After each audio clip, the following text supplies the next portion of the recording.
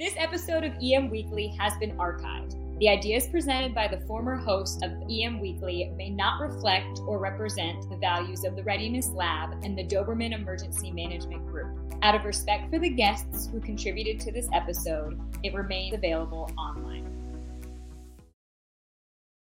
EM Weekly is starting right now. I would say that Team Rubicon is a very great organization to, not just being biased, but it's a great organization to join just because it's not always just disasters that we do, because disasters don't happen every day, right?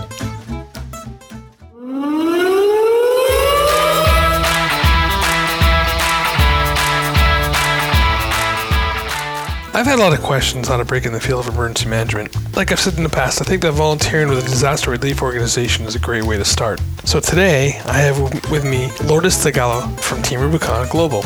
And we're going to be discussing what Team Rubicon Global does and what it is to be in the emergency management field as a female and a minority. But before we get into the interview, have you had a chance to look at the new EM student show over on forums.emweekly.com? If you haven't, get over there and create a profile, start joining the conversation.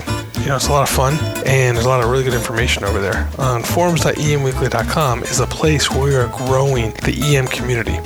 So I'm so stoked about this platform and I really can't wait to see you guys over there. We have a lot of cool stuff coming that way. And have you checked out the new show? It's the EM Student Podcast. So I'm really excited to have that going on there. So if you're a student or you know someone who's a student, send them over. And it's really, like I said before, it's a great place to create the new emergency management community just for us. And Ask Todd this week, we had a question from Brad in Tennessee. And Brad was asking, how do we get the community excited to be prepared for disasters? Brad, that's really a great question. That's one of those things that we've been really struggling with for a few years here. The idea of preparedness is never sexy. In fact, the subject is sometimes monotonous. So, have you ever been excited to talk about car insurance or life insurance? Probably not. However, there are some cool programs out there to talk about the new idea of the resilient community. And we're going to be highlighting some of those programs in the next few shows. So Brad, hang in there, buddy. Listen to the shows. We have some of those coming up. A disaster resilience and making your community a disaster resilient community. So I'm excited about that. You're going to open your eyes to the world of making that community a resilient one. Well, let's cut to the chase. Let's get to the interview. Hey, everybody. I'm excited today to have Lourdes here with me today, and she is part of Team Rubicon Global. And if you guys didn't know Team Rubicon, I know we've interviewed a couple people and talked about it. There's two sections. There's Team Rubicon USA, and then there's Team Rubicon Global, which really literally covers the rest of the globe. So, Lourdes, welcome to EM Weekly. How are you doing today? Thank you so much. I appreciate being here. So tell me a little bit first about yourself and how you get involved in emergency management and what that means to you. So I'm actually a 12-year veteran of the United States Air Force, and I was involved in the critical care air transport team, basically doing medical evacuation. So I had some deployments in Afghanistan and Saudi and across different areas of the globe. So humanitarian assistance is really not something extremely new to me, but certainly my role is a little bit different from back then. So when I got out of the military, I went back into the medical service and worked in a hospital, but definitely found a little bit of something that felt missing. And that's really kind of where Team Rubicon really helped give that new sense of purpose, that sense of drive to do something bigger than what I'm doing in my immediate vicinity, which is really what drives me to continue being a part of the team community across the globe. So in 2012 or 13, somewhere around there, maybe a little bit later, Team Rubicon split up into two sections, from just Team Rubicon to Team Rubicon USA, Team Rubicon Global. And then, so tell me a little bit about that process and then what Team Rubicon Global really is. Yeah, so let me just give a little bit of a clarification. Team Rubicon USA was definitely the starting genesis of the Team Rubicon brand. What we've found as we were deploying across the globe, where there were many different veterans from different nations, see what we do, have worked with us in various capacities unofficially. So they wanted to see how they can bring the Team Rubicon community into their own nations as well to do what we were doing. And so that's really kind of where the genesis of Team Rubicon Global started. It's not as much as a split, but more of an expansion of being able to facilitate the growth of Team Rubicon nations across the globe. And so that really kind of brings me down to the mission of Team Rubicon Global. So Team Rubicon Global actually supports the Team Rubicon network, which is actually now up to 5 countries, by fostering the establishment and the development of new Team Rubicon country units and facilitating the Team Rubicon network by providing effective provision of humanitarian aid in the wake of disasters. And so when I say all of this, what we're really doing is we're trying to help new countries start Team Rubicon organizations of their own, much like what the USA is. They are a charity of their own, in their own nations. They have their own boards of governance, their own executive leadership. And so what I mentioned earlier, that we have 5 countries under our belt, that includes TR USA, Team Rubicon UK, TR Canada, TR Australia, and TR Norway. And we're still growing. Right. I thought it was kind of cool that with Team Rubicon UK, we have a celebrity kind of part of our organization. Yes. We do have Prince Harry that proudly calls himself a gray shirt. He deployed over in Nepal during the earthquake. Yeah, he seems to be a pretty amazing person all the way around, and it's kind of great to have him part of the Team Rubicon family. So what kind of missions do you see Team Rubicon Global doing? I guess it'd be same what we're doing here in Team Rubicon USA.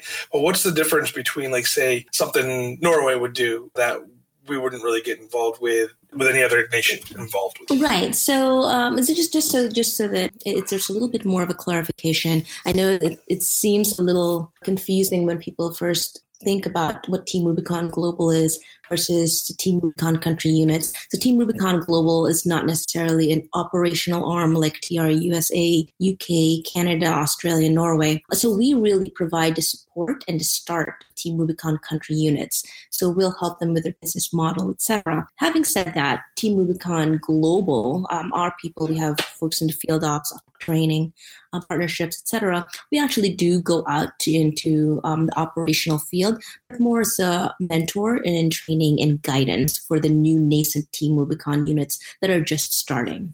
Right. Perfect. So how would somebody who is part of anything would like to get involved with, like, say, Team Rubicon Global? Like, what's the qualifications that get you there, and what do you have to do to be involved with that global outreach?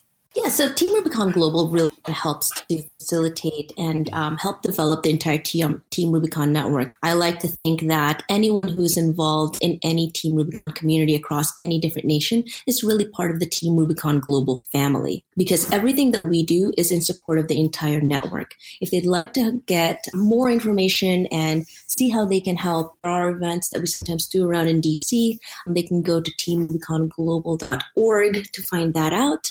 They can certainly reach out to me. And the other way to really, what I would suggest for people to really get involved is whichever country they're in. And they don't always have to be a veteran. They can be a first responder, or if they're really just interested in learning more to get involved in their own local communities, seek out a Team Rubicon member or volunteer or leadership with their Team Rubicon country. And again, they're in US, UK, Canada, Norway, and Australia. Any one of those guys can help, and anyone that gets involved and in touch with those Team Rubicon country unit leadership and that community really becomes part of that Team Rubicon Global network. It is really a bit of an all-encompassing, comprehensive family. Everything we do at Team Rubicon Global is truly in support of the network.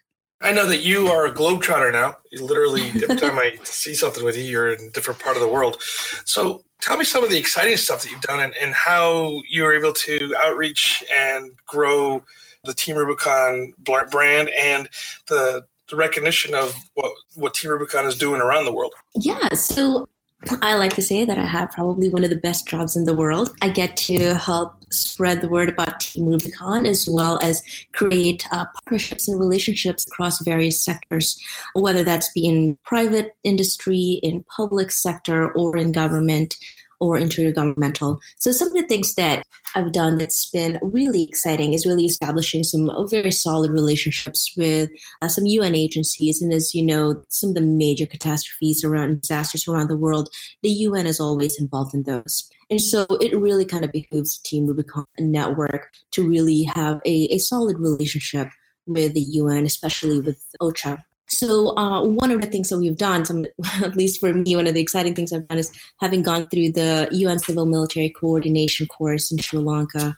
That has definitely proven to be eye-opening, and because the cohort of people that I had were definitely international from various countries around the world. And the perspectives that they bring when you go through a course like that is really invaluable. There is sometimes an obstacle that folks come across when they don't get to see or hear different perspectives in disasters, when the only thing that they see is only what they're used to seeing in their particular role. So for me, having these different government entities, these other humanitarians, specifically we had folks from ECHO, from UNICEF, from UNDP, and then the military representatives and civil coordination from Bangladesh, from Pakistan. It was truly an international cohort. And their perspectives really kind of created a different filter and lens through which I was really taking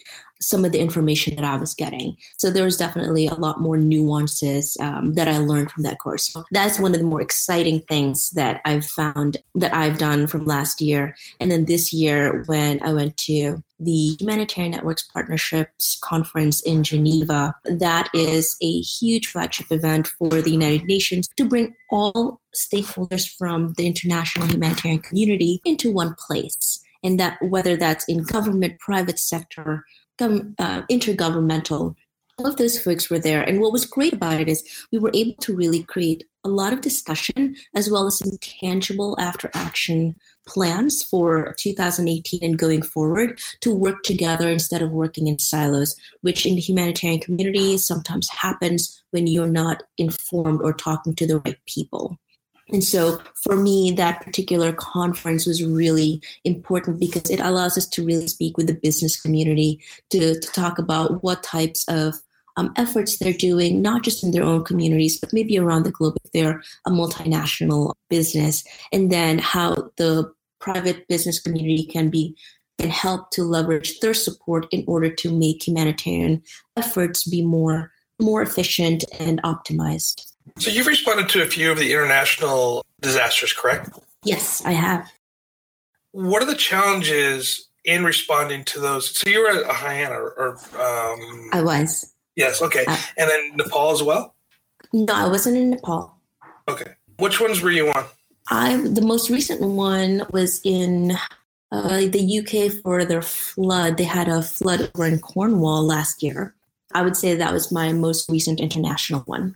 But Haiyan's probably my biggest one. Right. That's what we're going to talk about. All right. So you responded to Hurricane Haiyan in the Philippines.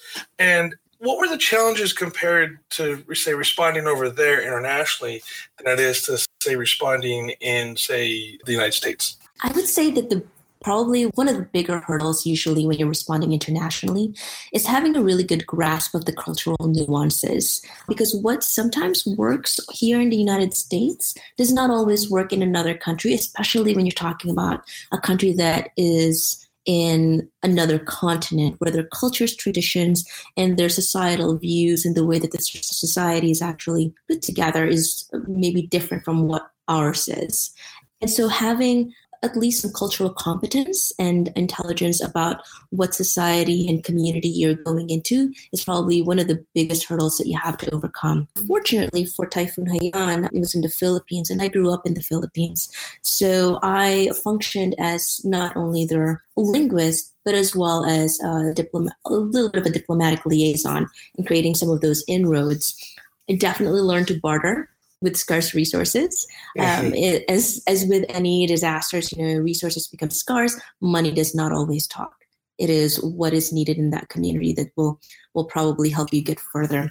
One, cultural competency. Two, I would say really awareness of the needs of the communities. One, because you have to figure out how you can leverage what your organizational strengths are to help that community address some of those deficits. But I would say that the other part is also knowing who the players are that are already there. And the reason that I say that is because when you have an awareness of the structure and the emergency management framework that is already in that country, you don't want to go in there as an outside entity and just blow it up. Right. You want to go there as more of a supporting role to help that community get back on their feet. It's not our job as a humanitarian organization to go there and save the day. Our job is there to support the infrastructure and to help develop that and grow that in coordination with the National Emergency Management Agency that is in charge of that country. And I think that it's not just for Hayam, but for any international work that we do, that has to be at the very top most of our mind every time. Now, I know that Team Rubicon supported the refugee crisis over in Greece. And I mean, I've read some stories and talked to some people that were there. And that was kind of amazing. And can you talk a little bit about what Team Rubicon did there? Yeah, I wasn't personally there, but I can definitely say that it was our first long-term effort into this particular space. And so it was, I believe it was 7 months for that deployment. And it was different people during different phases deploying at different cycles. And we had created a medical clinic in conjunction with some of the local community to help address some primary basic medical needs of the refugees that are there in Thessaloniki. One of the things that we've found is that it's not always just healthcare. When we say we're starting a medical clinic to help address clinical needs, there's a lot that goes on in doing humanitarian medical work. There's also data, there's technology, there's communications that has to be provided in that particular structure. And so some of the barriers and sometimes some of the hurdles we have to overcome is data privacy, ensuring that the right people are getting the right types of medications, because again, you're trying to do everything from scratch. You're trying to build a framework to create a system within this refugee community. Yes, it's a lot more than just putting up a tent and start doing medical aid to people. So it's definitely a lot of logistics. Exactly. Oh man, this is some exciting stuff right there. I want to kind of circle back a little bit and talk about you. So you got into emergency management based upon what your experiences with the Air Force and stuff. And two things. One is there are not a lot of women doing this type of work. And two, also with minority. The answer to that question and more when we return from our break. Emergencies happen, whether they're related to medical emergencies, threats of physical violence, weather-related, or other. One of the most difficult things during an emergency is to find help and quickly and efficiently communicate with all parties, regardless of whether you're an administrator, law enforcement, or the end user. With Titan HST, we help to store time by creating high-tech yet simple-to-use mobile-based applications that connect you with the people who can help you. At Titan HST, we believe in the power of people. The modern emergency manager wears a lot of hats, so how do you also fit in the needs of your exercise program? It is a matter of time, and how much is your time worth? A lot.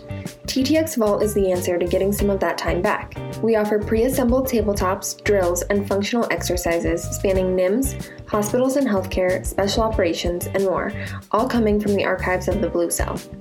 Get a jumpstart on the exercise process and visit us today at www.ttxvault.com. Welcome back from that break, and thank you so much for listening to our sponsors. Without them, we couldn't really bring you what we have. So check them out and let them know that you came from EM Weekly. Let's continue the interview. How would you encourage women and people in general, but how would you encourage women to get involved into emergency management and into the field that you're doing? I would honestly say that probably the very first thing that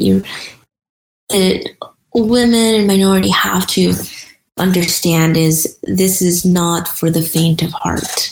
And, whether you're in the medical field, whether any kind of first responder service, you are arriving at sometimes the darkest hours of the disaster affected community. And so it's not for the faint of heart. However, if you are the type of person who's daring enough to want to really kind of make a change, whether it's big, whether it's small, it always starts with a small step. One is familiarity. Get to know someone, talk to someone who is already in that field, and preferably someone who you aspire to. I always tell folks, new veterans that are coming in as they're transitioning out is if they're trying to transition and don't know the way, find someone that you admire to be a mentor of yours. And I would say for any woman or minority who's unsure about how to break in, talk to someone that they have seen, saw on TV or the news, and just reach out to someone in the local community who is either a woman or minority or what have you, and look at their particular steps, what they've done, what obstacles they've had to overcome, and also what resources they've utilized in order to break into the field. Because familiarity usually gives courage. Once you know a little bit about it, then you become a little bit braver and you start taking more steps. So familiarity and understanding is the first step.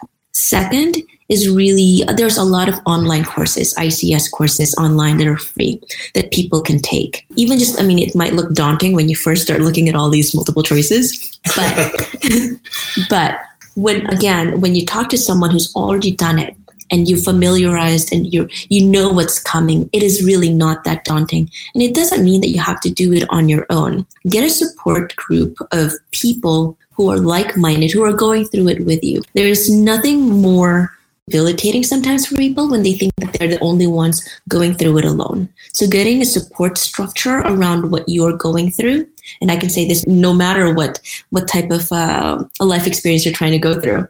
If you get a support structure that's helping you get through this entire process, who will support you when you feel like you're getting down, it will help you take that next step forward each time. I know that when I first started, I felt like I didn't know as much, but really when you start being able to take those pieces from your past learning and seeing how that really comes into play with what we're doing in emergency management, you really start to see those pieces come together and you start getting a little bit more brave, you get a little bit more courage, you start speaking more, and then you start taking those next steps to really develop and hone your skills. One of the biggest questions I get is how do I break in again to any job in emergency management? And I always encourage them to look at the volunteer route. So why should somebody join Team Rubicon? I would say that Team Rubicon is a very great organization to, not just being biased, but it's a great organization to join just because it's not always just disasters that we do, because disasters don't happen every day, right? So in between disasters, we do a lot of community service projects that's just within our local community. So we know that every one of our volunteers are at different phases of their lives. Some are students, some have families, some have very demanding jobs, and they can't always put that 2 weeks to be able to deploy somewhere. However, we have community service projects and training programs that are maybe 1 day, a few hours, or maybe multi-days and 2 to 3 days over a weekend that really kind of helps someone get their feet wet into the community before really starting to get into the operational side. And the other part of volunteering with Team Rubicon, it's not always just work.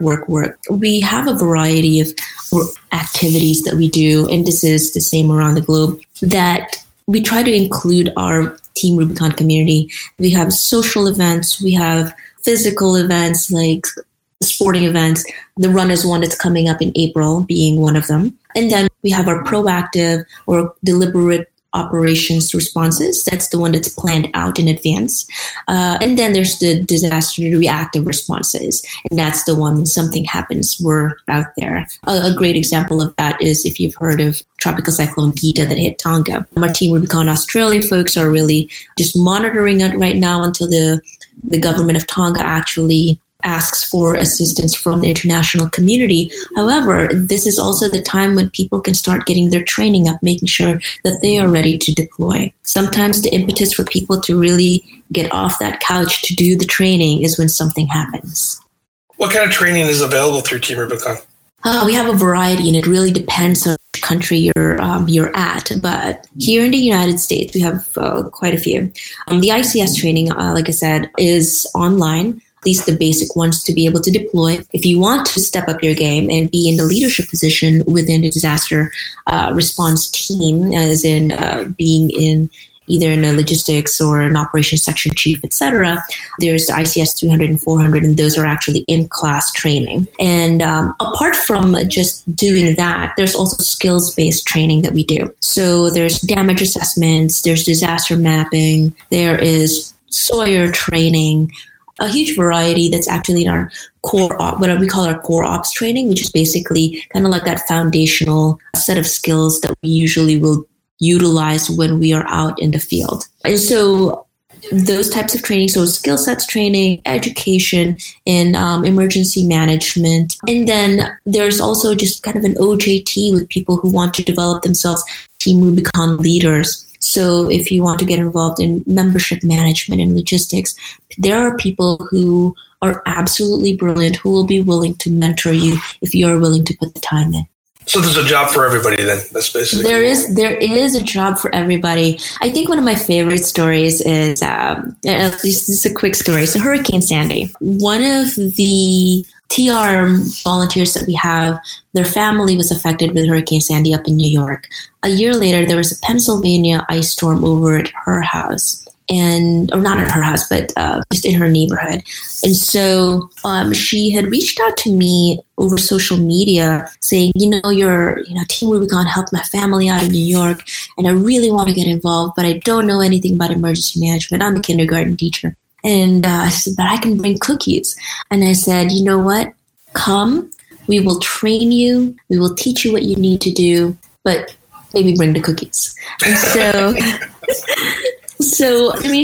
she did show up that weekend. And after a day and a half of really kind of being mentored and doing on-the-job training on damage assessments and just so that we can start generating work sites, after a day and a half or 2 days, she was able to do her own damage assessments. And so not only are people able to just contribute with the skill sets they have, they can acquire new skill sets. Again, it's always about the willingness to put the time and the willingness to serve.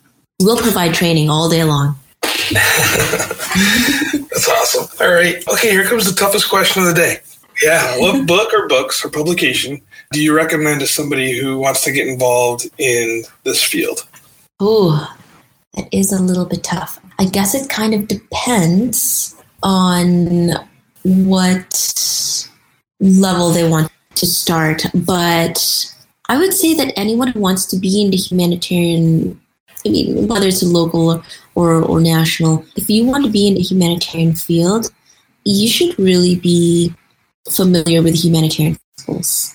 And so I would say, looking at the publications specifically with the UN, and I say this because I just learned so much when I went to the SimCord course, I would say look at the humanitarian principles publications from the United Nations.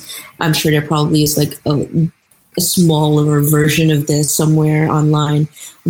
And also I would say look at this other book.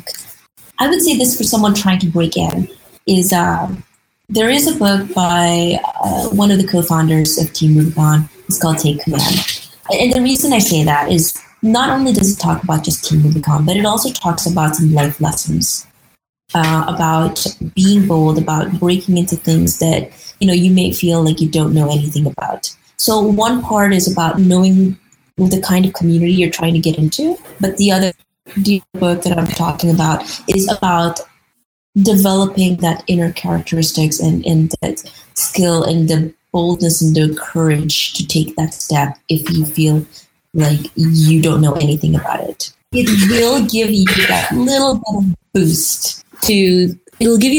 of boost to really kind of take a deep breath and just say, you know what, I can do this. And give some practical lessons, actually.